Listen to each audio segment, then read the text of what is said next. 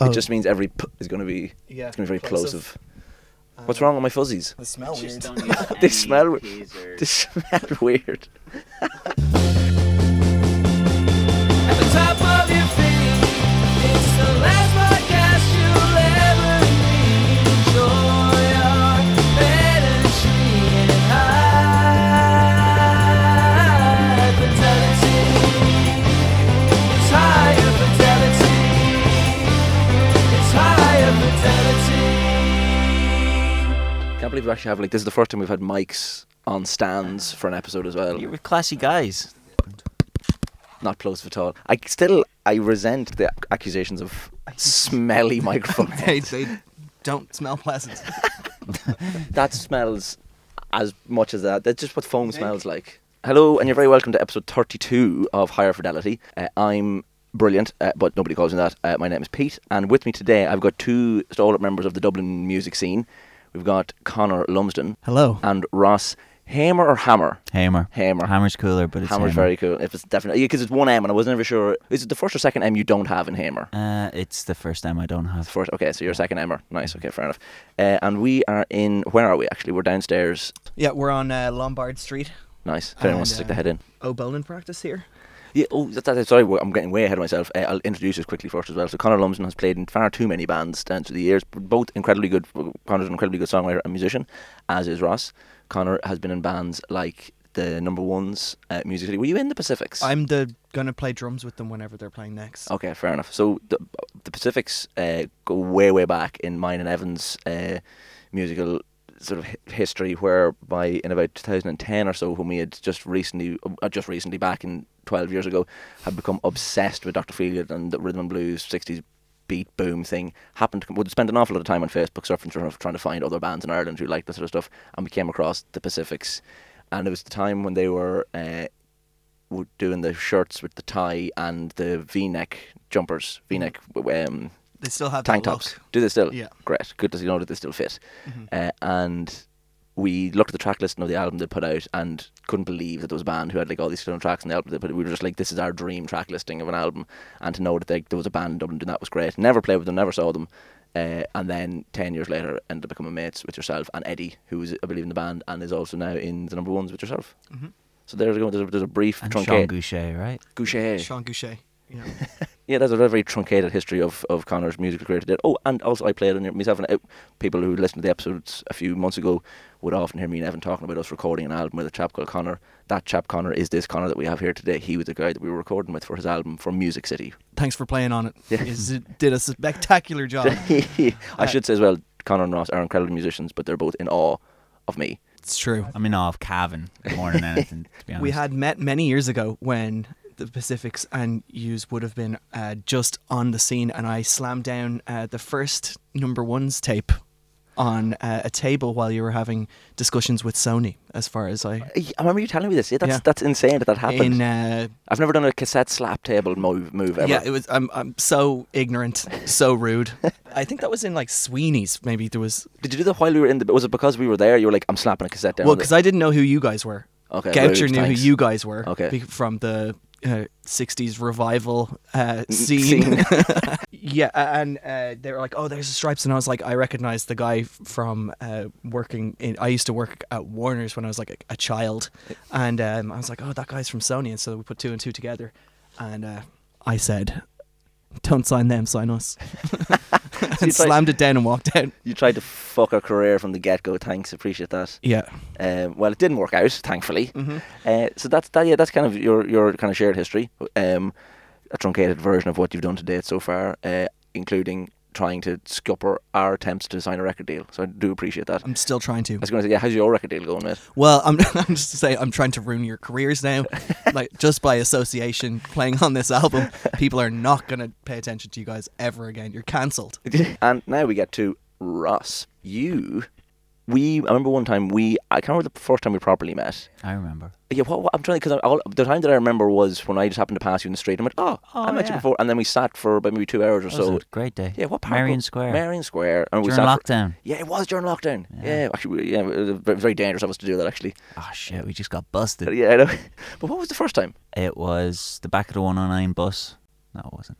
It was Dropping the 109 bus. I love that. Frankie Cosmos. Frankie Cosmos. That's what it was. Yeah. I remember that. Yeah, because were you supporting that night? Mhm. was our yeah, first Music gig. City. Music City, yes. First gig ever. Well, good slot as well. That was the first time I got properly talking to you as well. We had a little freak out about Reckless Eric in the crowd, like after you'd played. But yeah, we had that day in Marion Square, which was lovely. I had a really nice time with that. One of the greatest days of my life. Not even top 10 for me, unfortunately. But you're from Cavan, so Every day is a top 10 day in Cavan. I'm from Navan. You know, it's a miracle that I have a top day in my life. Do you know that Navan backwards is race car? Is it? Yeah. And race car backwards is Navan. It's mad. It sounds too good to be true for Navan. You are involved in O'Boland, the band who just freshly released an album as well. Yep, I have nothing to do with that album, I was going to say, I congratulated you earlier on, and you were like, thank you, I had nothing to do with it.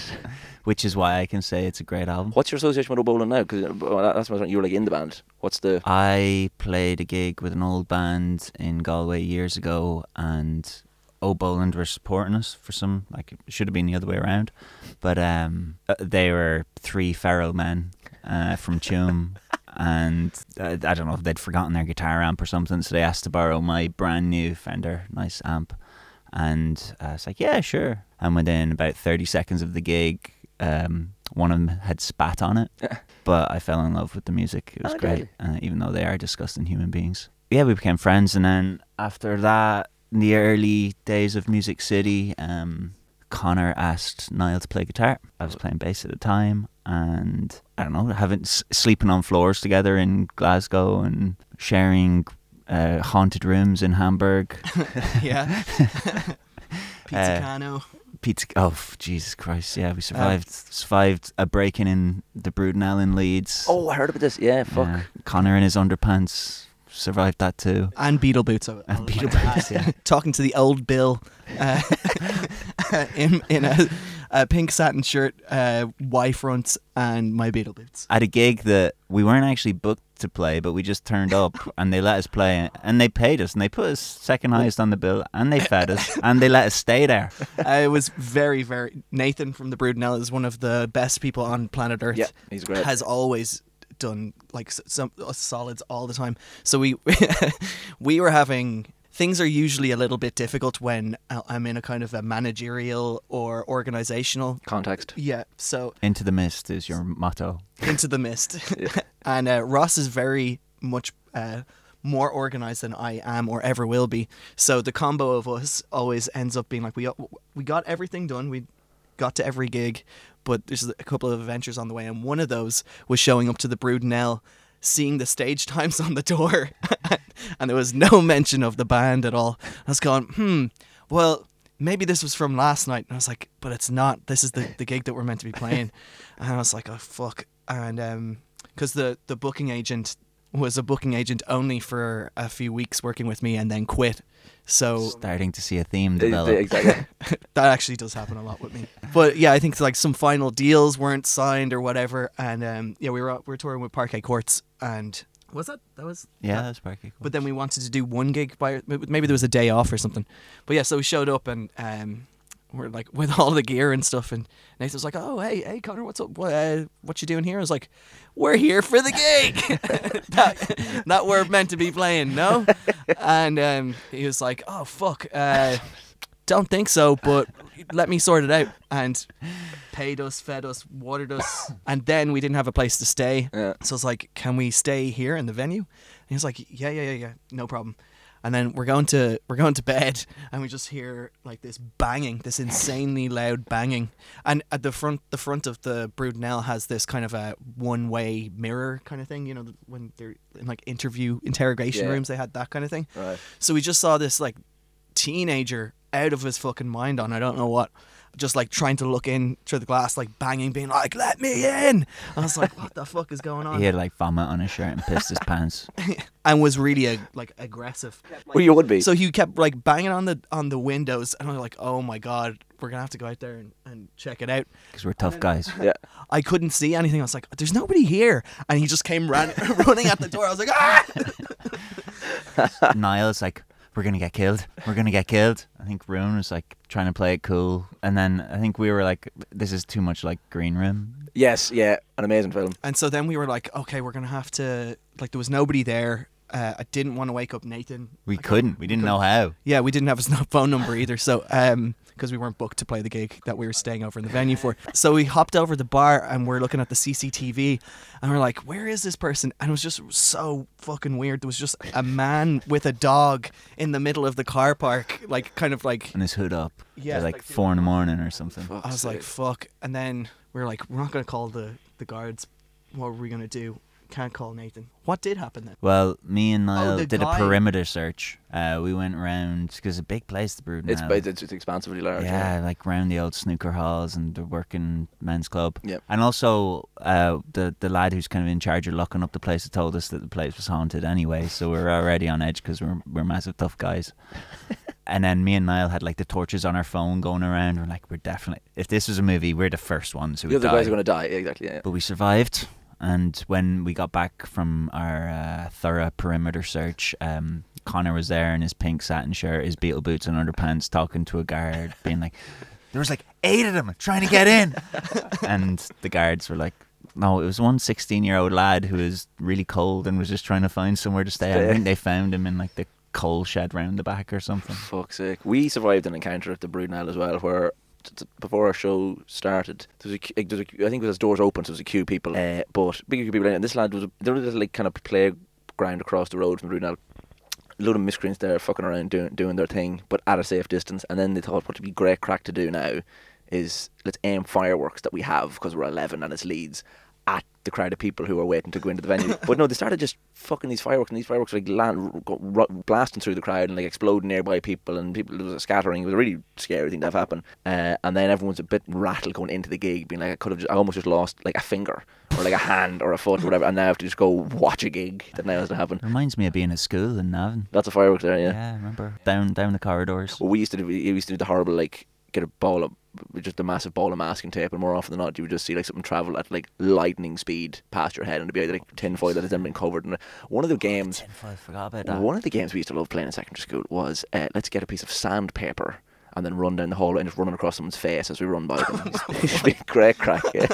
Someone used to pour, again, if you're in woodwork, you'd pour like wood shavings on someone's back, and the teachers would one teacher, this lad called Mr. Murray, he would routinely give out to the student who had the sawdust poured on their back, bit like, would you fucking cop on, and why'd you let them do that? And the guy doesn't have a 360 degrees head that he can then turn and see that he's now covered in fucking sawdust. Like, That was in art class one time. This fucking guy, this fucking asshole, glued "fuck you" on my back, like wrote "fuck you" in glue on my back. And he was sitting behind me, and then opened up like a pencil parer and poured all the shavings all over my back, and just had like "fuck you" on my back. And so, that's why you gotta stop letting these people into art class if they're not here to create, you know. exactly. That sounded pretty creative to me. Yeah, actually probably was. Like Yeah. using the glue as like an inverse stencil to then Yeah. apply the wood. It's great. He later had a heart attack, that guy. So That's very sad to hear. don't fuck with me. Anne Ross is also the curator and creator of the Litany of Failures Not musical. curator. Just been on it loads. Are you not involved in like, the production of it all? Are you not part of No. the? And so, oh, I thought you were part of the whole thing.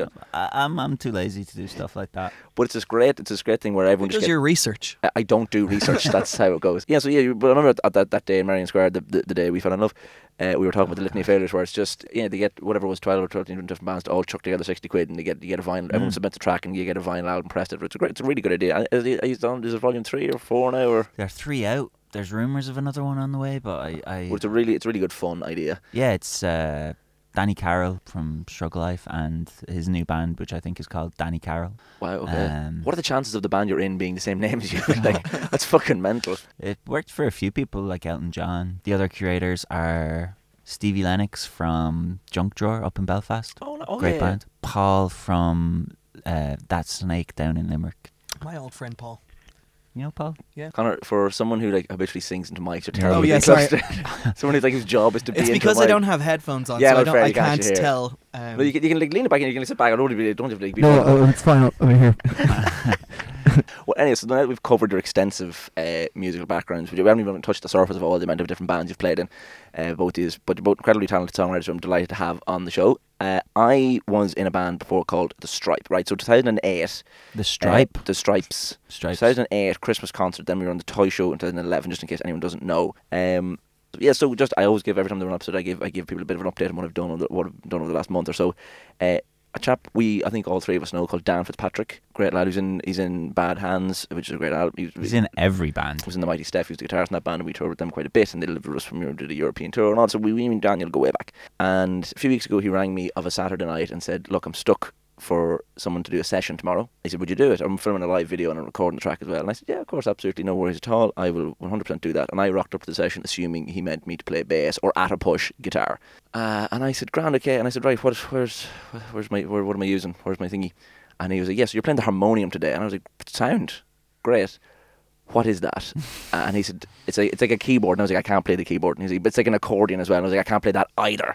I was like, "What do you mean?" He goes, "Well, I'll just show you what notes to do." And it was like a billows thing on the back, and I had to like press that and all this sort of crack. So just again, it was just dropped in a situation where I was like, "I can't do this at all," and it's on. You've asked me to do it. It's on you if it's bad, because I have never even heard of this instrument before. Bit of a workout as well, isn't it? Yeah, it was tough going. The session happened. I'm inherently very talented, so it was fine. When you see the video, it's me touching this instrument for genuinely the second time, having heard of its existence 10 minutes prior to the first taping of the song. And then a few weeks later, he rings me again on a Saturday night anyway and said, "Look, I'm playing a gig tomorrow night in Whelan's as part of the David Bowie Festival.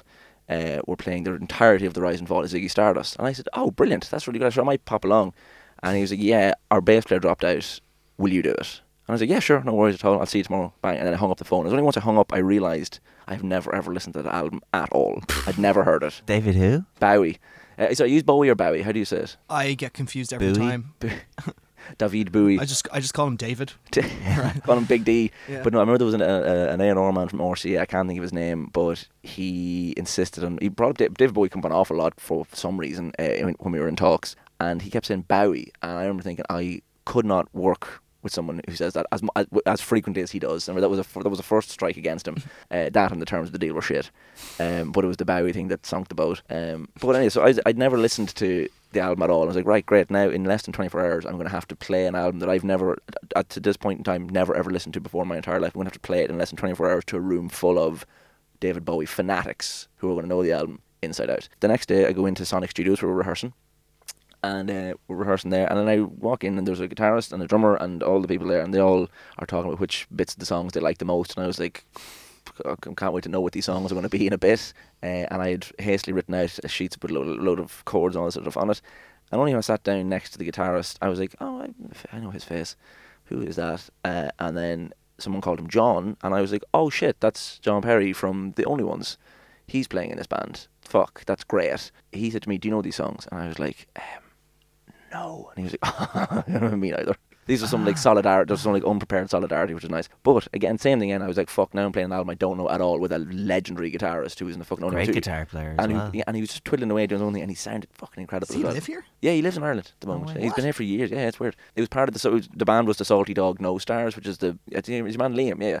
Yeah, Liam Mulvaney. No, but yeah, so he does this thing every year where the people learn a classic album, they play it in the Salty Dog stage at EP. But they were doing the Rise and Fall of Ziggy Stardust, and the David Bowie Festival asked them, look, do you want to just play it on the closing night of the festival? So they said, yeah, of course. So again, suddenly we started playing through the songs, and then they were like, yeah, 5 years, we don't need to run through that, it's grand, it's fine, you know that, don't you? And I was like, we've established that I don't know any of these fucking songs. We don't have time to play this song. I was like, right, well, I guess the first time I'm playing 5 years is going to be on stage when we walk on and do it. I was like, you've got the chords there, you'd be grand. I was like, yeah, but when you don't know the songs, a chord sheet means absolutely nothing. So got to the venue anyway. Yeah, we played this set again. I went on absolutely breaking it, and we had guest singers on like Paddy Hanna and a few other people like that was knocking around. It was grand, and the show went off relatively without a hitch, in that I would just strategically turn down quite a bit. At the end of the show, I breathed a sigh of relief and wiped the sweat off my brow, having like, look, okay, fuck, finally it's done. And then this really tall woman with this amazing white afro got up on the stage and said, right, do Moon Age Daydream. We were about to kick into it, and I had to randomly just like scramble through the sheets and be like, which fucking one was Moon Age Daydream? Played it anyway, and again, I was like, it was delightful being on stage playing with John Perry from The Only Ones, being like, fucking this is cool. And then this lunatic got up and started singing Moon Age Daydream again, and we did it again. It was great, and the crowd went bananas, obviously because the bass was so well played. Yeah, afterwards, a friend of mine who'd come along to the show had said, holy fuck, I can't believe she got up. I was like, I know, what was that about? And he goes, yeah, that's Ava Cherry, David Bowie's fucking backing vocalist. Like, holy shit, can't believe she was here. I was like, fucking hell, I was so in the dark about every single thing that's happening that day, other than the guy who did the solo for Another Girl on Another Planet was there. And I was like, right, that's all I needed, and it was fine. But we got through it in the end, which was grand. I also there was a place where I work is a health food shop, as I've established before, and we had a little funny interaction with a customer whereby They placed. We do online deliveries. We do. People can place their orders online, and we post it out and things like that. That's a great service. It's really great service. It's the future. I'm telling you. I think it's lazy. Basically, I was in the shop one day and looked at the order list because we have to start packing up when we walk in the morning, and an order had come in at 5:30 in the morning for 500 grams of wasabi peanuts and 5 kilos of brown rice. You love wasabi, don't you? I adore wasabi. With 500 grams of wasabi peanuts, which I can attest to, as the purveyor of them in the shop, I can say they are absolutely disgusting. They're minging. There's an order been placed, and it said 500 grams of wasabi peanuts and 6 kilograms of brown rice. And I was like 5:30 in the morning. Like I'm not one to try and understand cravings, but like these lads are obviously jonesing for something. It was only, I was like, look, it's a bit of a weird thing to be like at 5:30 in the morning, I need fucking 500 grams of wasabi peanuts, stat, right? And then I happened to look at the address, and it's fine for me to say the address because it's not a real address, because it said Athlone, County Westmeath, Dublin. Yeah. And then I had a postcode that had 4 numbers on it. Like, so like obviously the lads, whoever they were like fucking tanked or whatever, or just like had smoked the heads of themselves and were like, man, you know we fucking need now, man. Where do we live again? Man, yeah, we need some wasabi peanuts. What's the address? I don't know, put down every county and it'll get here eventually. What's the postcode? It's D15. Class. Just get that. Be grand. But it was a nice little fun thing that happened I to feel work. bad for the postman having to carry 5 kilos of brown rice. Yeah. Well, we DPD, so fuck them, to be grand. Ah, yeah. But on top of that as well, just current news, the new Doctor has just been announced. The lads playing the new Doctor Who has been announced. But I happened to take a look last week at the Doctor Who odd rankings, the odds of who's going to bets that betting shops were taking for who's going to be the next Doctor. And number one was What are you talking about? I was looking at. Is this The how next they're Doctor? announcing Connor Lumsden as the next Doctor? Yeah, you're delighted to tell you you're the next Doctor Who.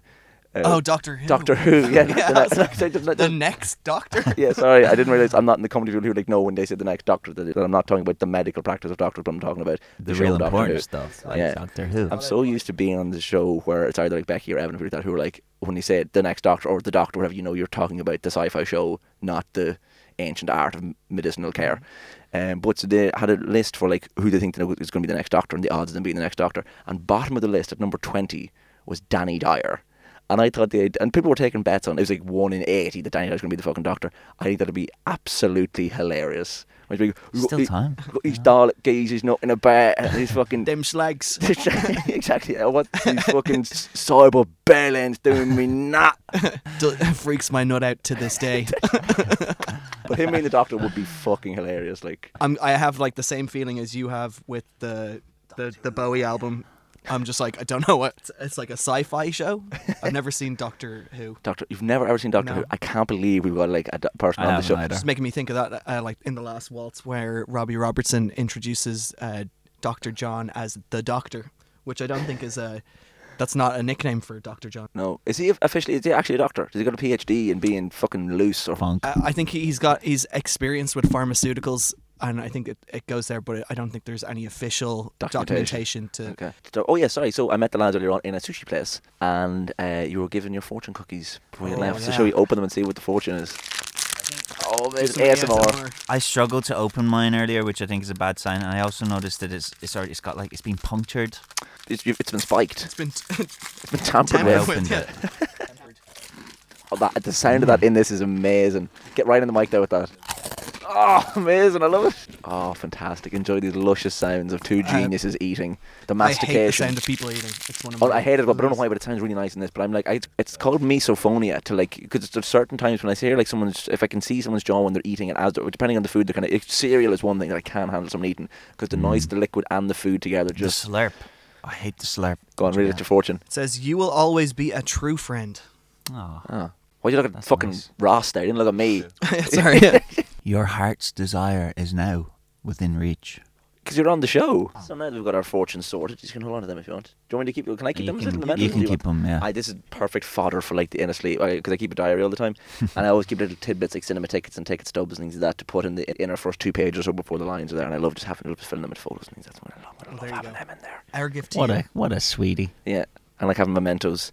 They're great sweets as well. I think it's time we start the segment. How do Have we you feel? ever eaten a fortune cookie? No, never had a fortune cookie. Thanks for offering it to me as well. I think you appreciate should that. try some of it. Because Oh, have you got some there? Yeah, because wait, before you try it, what do you think it tastes like? Do you think savoury or?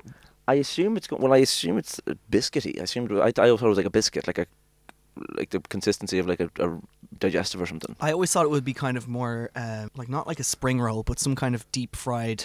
Yeah, thing. it's giving that as well. It's hard to know. Because it's only the first time I've seen one was only recently. That's insane. I did not expect that It's at like all. an ice cream wafer.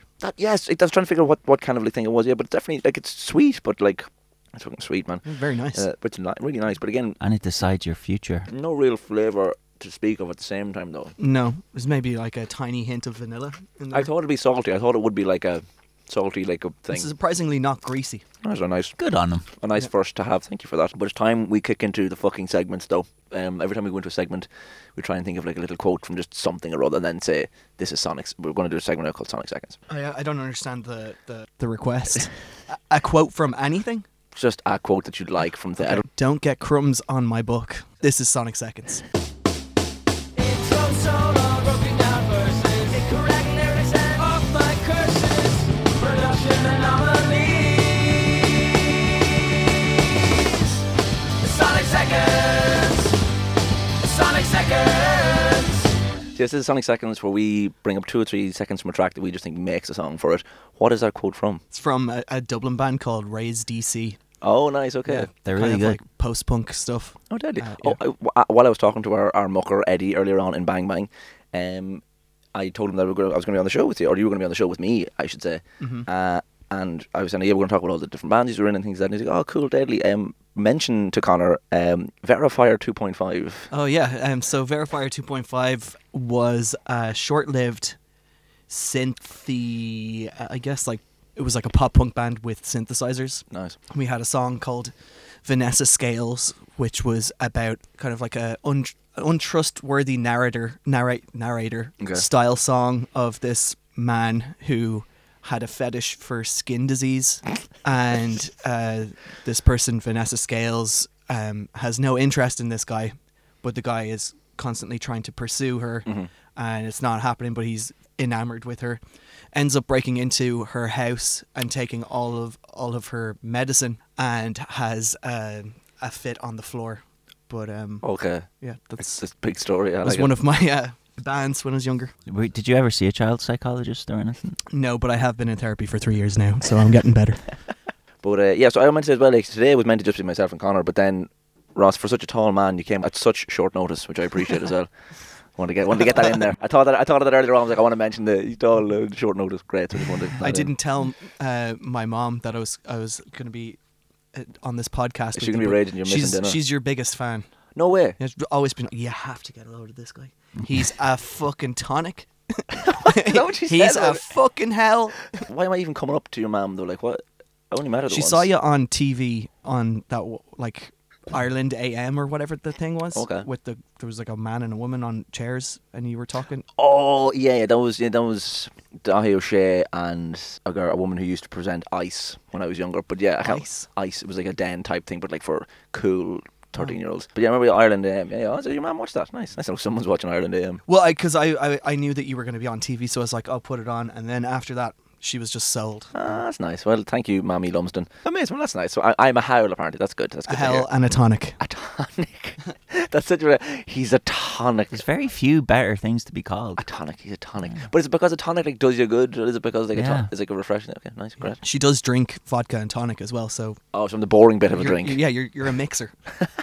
Well, so this is Sonic Seconds, where we pick 2 to seconds from a track that we just think just makes the track. What have you got for it? Could you introduce it, Connor? What have you got for us? What's your example? I forgot about this one, but let me just okay, I know what it is. I know in Up the Junction. This is the best thing of music of all time. I only hang out with people who like Can Up the respect Junction. squeeze. Yeah. I love this.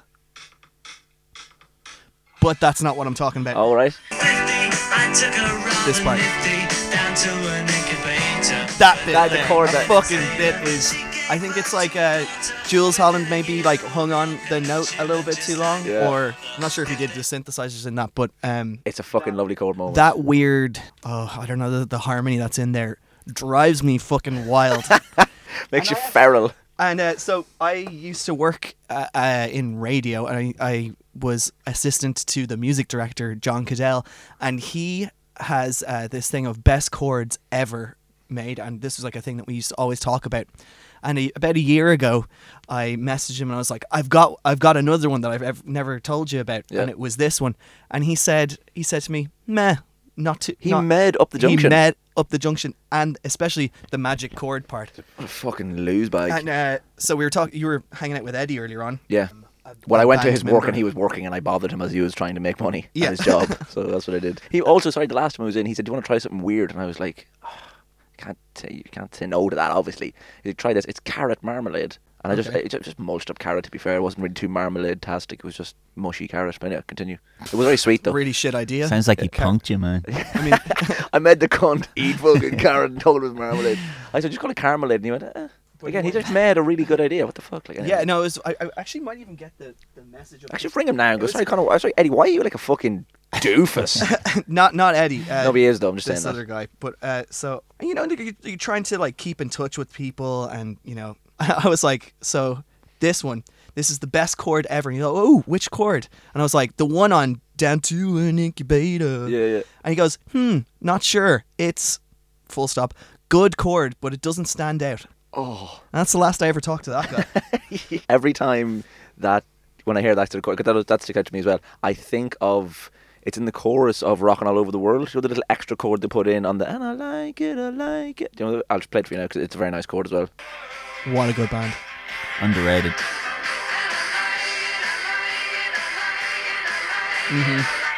That That little lovely. E into F there. Yeah, it's amazing. Really good band. Love a bit of Quo. But yeah, very good Sonic Seconds. I appreciate that. Some squeezed aren't brought up enough on this podcast. Colin, what have we got? Oh, Ross, sorry. What have we got? Colin. I said Con. There's this is very short notice for. I know, but and you're so tall. Like, what a fucking gag. Genuinely, what a great. funny fucking thing to say. I was almost as good as in Manchester when Music City were playing, and Connor went, "Hi, we're Music City." No response. And he goes, "Oh, you must be Music United fans." No response. And then I tapped the microphone as if to say, is this thing on? Yeah. Everybody laughed. That was also... That must be Music United. There's a really slow song that we do, and sometimes I get nervous playing it because it's slow, and you know, who likes slow music? And we were Not playing Parquet this song, Courts fans. And Parquet Courts fans didn't really understand what was going on with this weird millennial traveling Wilburys performance. So it's a really slow, kind of intimate song, and the whole time this fucking guy was on the balcony just giving me both fingers the whole time, just going like this, and I was like, Double burden. Yeah. I'm gonna find you, I'm gonna fucking break your legs. Hopefully he was the guy who was so drunk after the show that he thought we were Parquet Courts and we sold him a Music City 70s. But Ross, what have you got for us when you were Sonic Seconds? I know it's I really like the first thing that popped into my head was the Trogs, where it's like, oh no! Bam, bam, bam, bam, bam, nice. bam. Yeah. Can't stand still 'cause you got me going. Is that Was it? That's I Can't Control Myself, is it? I can't control myself. Yeah. I don't know. Yeah. That's very, very good. And what was... Oh, 1 second. Ah, nice. Little toot. In a basement room. Yeah, sorry, I farted there. You'd never get that in a band rehearsal space normally. Someone farting. Yeah. What can I say? I'm a revolutionary. But this is another one. It's rap music. Oh, fuck. Fuck. My first love in life was listening to gangster rap when I was a child, and the way Tupac here says, "My God is one of my favorite things ever." Hanging fucked up, I had to tell him it was alright. And that's a lie, and he knew it when he shook and died. My God, even My God. I just got rap. You just got I it? just Yeah. got it there. I'm here to influence. Right, well, that was Sonic Seconds. Do you want to give us an outro? The outro was just say the same quote again. That was I Sonic was just Seconds. going to talk about can't even remember the words. I was gonna drop some lines from Too Much Monkey Business by Oh, do. Chuck Berry. I can't remember the words, so I can't. I've never heard the song, but a lot of people. I've heard people mention that was one of the first rapping style verses. Too Much Monkey Business. Yeah. There you go. I know the Hollies used to do a great version, and we modelled that with the Stripes used to do a version as well. That's probably what I think inspired the rap connotations, was seeing us as two children do it. But Bo Diddley as well, like that. Who Do You Love? That's a That's bit a of rap song. isn't it? Timing wise, what like is Bo Diddley slightly after Chuck Berry? yeah, I think Bo Diddley might have been a year or two after Chuck Berry. I'm not too sure because I know was it Maybelline Chuck Berry's first single? Yeah. I think it came Oh out. God, it that came was out- on in the car earlier. It's great. I think that was 1955. I remember it well. You going to the You go into the Goog on it. I was like, I want to check that Chuck Berry thing. If Ev was here, he'd know straight away. But I neglect to care about a lot of this sort of stuff, and so therefore don't know and can't bring it up. You're not the band historian. No, Jesus Christ. What if I am, the band's going to be long forgotten. Because like every detail's going to go. No, Evan is the band historian. Like I write everything that I do down, but like Evan knows everything else. Maybe you are the band's historian then. Maybelline was released in 1955. Fuck yeah, I'm totally right. Go on and give us an outro there. Oh, I forgot about that. We'll just cut this section. We're done with this section here. That was Sonic Seconds. Sonic Seconds. Okay, next up we're going to go into Vopa. Singing badly, and we listen to them gladly. It's the oh shit! Sorry, one more time. Which is instances of singers cacking it, being shite. Oh, I've got one. Ruby Tuesday. Mick really fucks that up. Is it on the recording? Yeah. Or is it? Oh, fucking actual recording. Okay, I'll get it up. Is it in the first chorus? I have no idea. Okay, sorry. I only just thought of it right there. Where she came from. That's pretty fucking ropey as well, actually. It's not great. It's not the cleanest. No. No. I just don't think that I'm in any position to be criticizing any singer. It's a very mean-spirited segment, but I think we brought ourselves up before. The instance of us being really fucking bad. It's grand. It's just a bit of fun. It's all art. It's all artists that we love, so it's fine. We were talking about this earlier on, and I was like, oh, well, you suggested one of my favourite moments in musical history was when Billy Joel went over to Russia to perform. Is this where he fucking loses it on stage? It is when he loses on stage, but it's such a controlled tantrum within the spaces in the song that he never misses a beat. Oh, right. So yeah, Billy Joel goes over to Russia to perform in the first stadium concert. There's a thing where from the history of Russia and everything, when there's lights on the people, they kind of aren't able to rock out as much. They kind of freeze up. They're like, oh, somebody's watching us. We're not allowed to enjoy this previously illegal music of rock and roll until Gorbachev was kind of like, oh, I'm a rock and roll guy. So Billy Joel's like building up rapport over the course of the gig, getting people loose, and he's like really giving it his all. He's put in $2.5 million of his own money that he's not going to get back just to do this thing and hopefully ease tensions between the two countries and everything else. But so in order to I guess make some money back, he brings over a film crew and everything to film the whole thing. And the film crew are like, this is amazing. All these people, they're getting out of their seats and they're dancing, and it's such a change in such a difference in culture of what they usually do. But then they're like, we have to get better shots of them. So they start floodlighting the audience, and Billy Joel's seeing them rocking out and then just losing them, and then he has to keep working back, and he's like, so it gets to I think it's Sometimes a Fantasy off Glass Houses, and they're playing the song. It's like, oh, I didn't want to do it, but I got too lonely. Stop lighting the audience. Oh, better would believe me, but it's the next best thing. Stop it. I know it's awful hard trying to make love long distance. I mean it. Stop lighting the audience. But he's so professional about this tantrum, and it's so musically timed that it's the people in his crew know that that's not part of the song. Okay. And he goes up to his massive Yamaha electric piano, and this 5'5" guy just hoofing this piano across the stage and smashing microphone stands, and you can tell all these kids in the audience are fucking cool. Actually, rock and roll.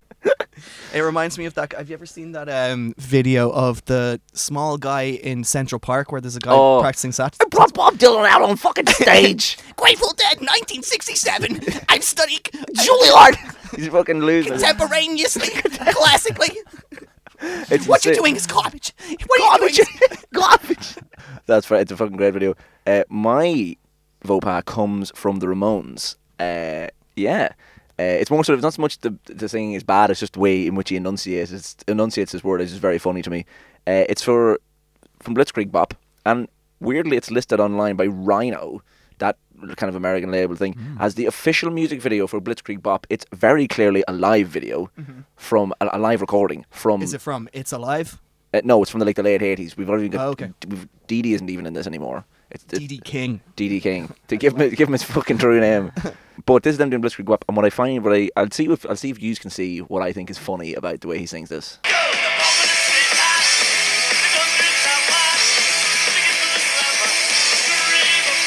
Yeah, I love it. Bree-bop.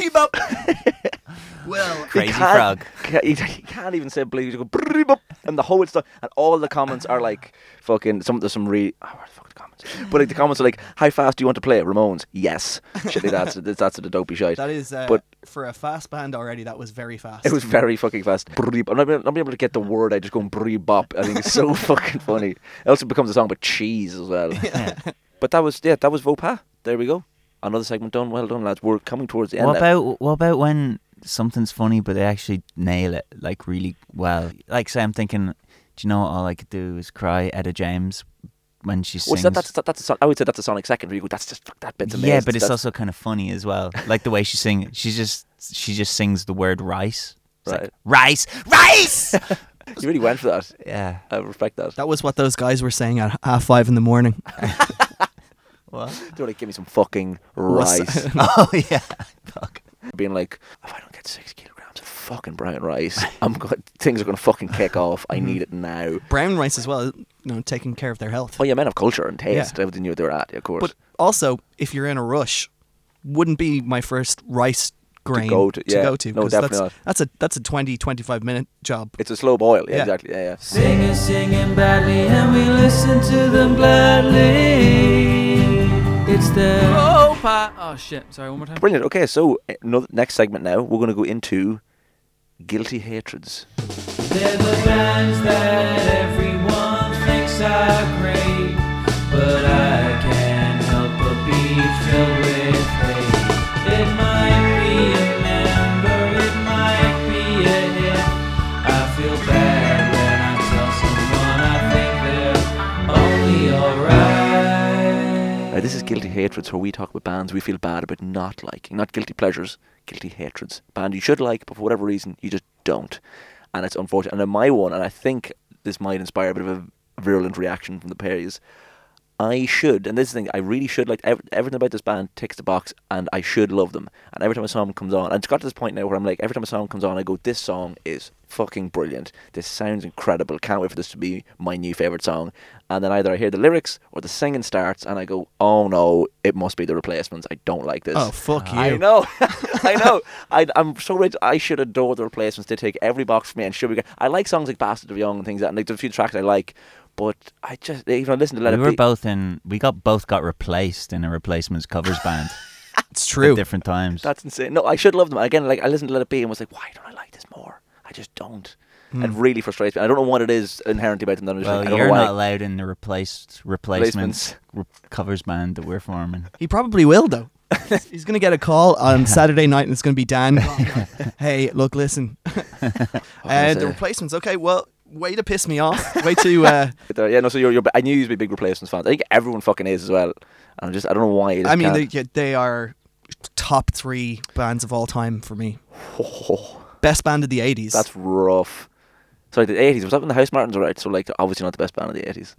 I don't feel guilty about not liking things at all, because I You fucking say hate it how it is. I say it how it is. Okay, well then. Post-punk sucks, Nice. Okay. especially Great. modern post-punk. I think it's terrible. I think they should stop making it, and it should be banned.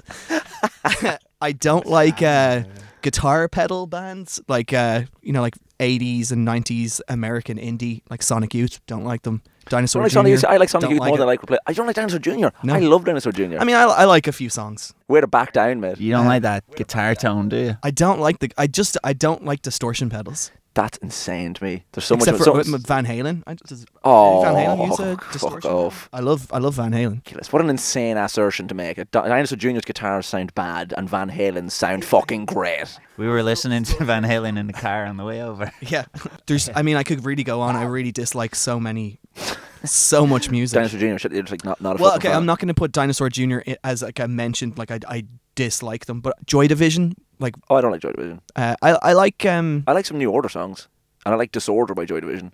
But New Order kind of rubbed me up the wrong way in an interview in the 90s where the Peter Hook I said don't, Dingus. he's a dingus. I do not like that man. He's a spanner. He brings shame on the name Peter. I don't like him at all. Oh, Shave your I fucking know. beard in the set. What are you doing? I know what I don't like. Okay. That is going to be a thing that I should like. I don't like the Sex Pistols, Okay, yeah, that's fine. but cool guitar tone. Yeah, I like Sex. I think Sex Pistols are great. Good. Sounds good. I don't really. Yeah, do I like Johnny Rotten? I don't know. Something about them. Don't like Sid Vicious. Oh no, Hate the. He's a nice lad. I just hated the whole Glenn Matlock thing of like kicking him out just because He was fucking obviously went the for best it. one. Yeah, and just because he went for fucking because he was clean, Mm-hmm. a bit dopey for me. He's a bit like shooting yourself in the foot really to like kick him out when you wrote all the songs and was a great lad and looked cool. But then again, sometimes I hear it and I'm like, and I'm like, this is fucking brilliant. Or Yeah. like Holiday in the Sun. Is that one That's of their one of songs? theirs. Yeah, Yeah. it's good. That's also a brilliant. In the City is better, but same chords. Yeah, no, totally. Yeah, absolutely. No, very good. Okay, Ross, what about you? What's a band you feel bad Again, I about? don't Like? really feel too guilty. I don't know. I'm It's glad you're usually- both so in control of your emotions and you're like, oh, I can't feel bad about this. I'm not a big Led Zeppelin fan. That was literally my first guilty hate was Led Zeppelin. I was like, I don't. And I didn't really feel bad. I was like, I just don't fucking like them. I don't get the Yeah. vibe. I hate the singing, but Yeah, it's the singing. when he loses his voice in the, I've grown to like Led Zeppelin because I think the guitar is so cool. Okay. Like I never got Stairway to Heaven. No, but I've never, that's what- I've never listened to the whole track. I've never heard the end of Stairway to Me Heaven. neither. Great. It's so ever present that it's not even a song. Yeah, You know, exactly. it's like a thing. Yeah. I'm like, I've just heard so many jokes about it and everything else. Like, don't play it in guitar shops and stuff. Yeah, Wayne's World really fucking ruined it. I Didn't think I it? actually learned how to play it without ever Hearing hearing it. the song. That also, if we're talking about things that I don't like, any like white guy doing like bluesy, like emotional singing, I hate. So like I hate all like bluesy 60s music from like England. but not from Cavan. Cheers, lad. I just it's not for me. Just the singing. I like the guitars, but I hate what the Stripes are. Basically, white. I don't. Well, So you hate Ross? Early Stripes. Nice. That's funny. I do enjoy He that. got off the bus at Power Pop, Yeah, we did. To be fair, yeah. And it was a long fucking bus ride as well. and I like all the early Stripes stuff. You had just said you hated when He white. said British. He added the word British. Brilliant. Well, that was like nice. I enjoyed. Can I also run through a few other bands? I oh, don't- oh, sorry, just very please, of quickly. course. Yeah, away you go. The Smiths, Pink Floyd, Radiohead. Radiohead. Basically, all the bands that Paul McCartney's son mentions on that show, the bands that influenced him when his dad goes, Rocket Jamie. Jamesy. I fucking love. Thumb. fucking- I love Paul McCartney. No, he's great. Obviously, No guilt there. no. Oh, Radiohead are the worst band of all time, though. I like a song on their first album called. I think Pablo Honey is definitely easily the worst name for it. I've heard they make people say those words. Pablo Honey is just a horrendous. That's kind of a grungy, pedally guitar tone on that album as well, isn't it? I like the song Stop Whispering, but only because the chorus is kind of like a U2 song. Dilly. Well, that was a cough. sorry. He's dead. Yeah, that was Guilty Hatreds. It might be a member, it might be a hit. I feel bad when I tell someone I think they're only alright. And now we're coming to the very last. Oh yeah, so the one segment I've left is one we finished later. It's just a guitar here. Someone fancy playing a snippet of a song they haven't finished yet. I haven't finished any songs. When you listen to chronic procrastinators, you get to hear ones we'll finish later. Ross, do you fancy playing a snippet of something you haven't finished yet? I haven't written anything in ages, Oh, man. class. This segment of one we finish later, we're going to finish later because we can't even finish it. so Have you got a demo? throw me Goucher's little thing. I like going through my Voice notes. my notes just for like lyrical inspiration. Oh, nice. Okay. Some of them are incredibly bad. Oh yeah, here's one called Suddenly Middle-Aged. I was writing about 6 months ago, and it goes, Sgt. Pepper is my favourite Beatles album. What exactly changes in change? The violence of a toaster. The pleasures and frustrations of different types of bread. That is bullshit. That is absolute That was horseshit. 3 days after I turned 34. So those are the musings of a fully grown-up adult man Yeah. who's in oh fucking hell, that's shite. Yes. It's coming to an album near you soon. Did I write it down dopey down in my notes? What are you going to play something? Well, I just opened my notes, and the first thing that was on this is me. Obviously, I'd written this when I was drunk. I was like, I got a little something. It's torn me into pieces. You go around the world as if you were Jesus. Very And good. this is That's the going thing. on the album, right? When I was how old would I have been, like 12 or 13, I started writing this a medieval style songs, and I'll see if I can play it. Like, Do you want to play it, no?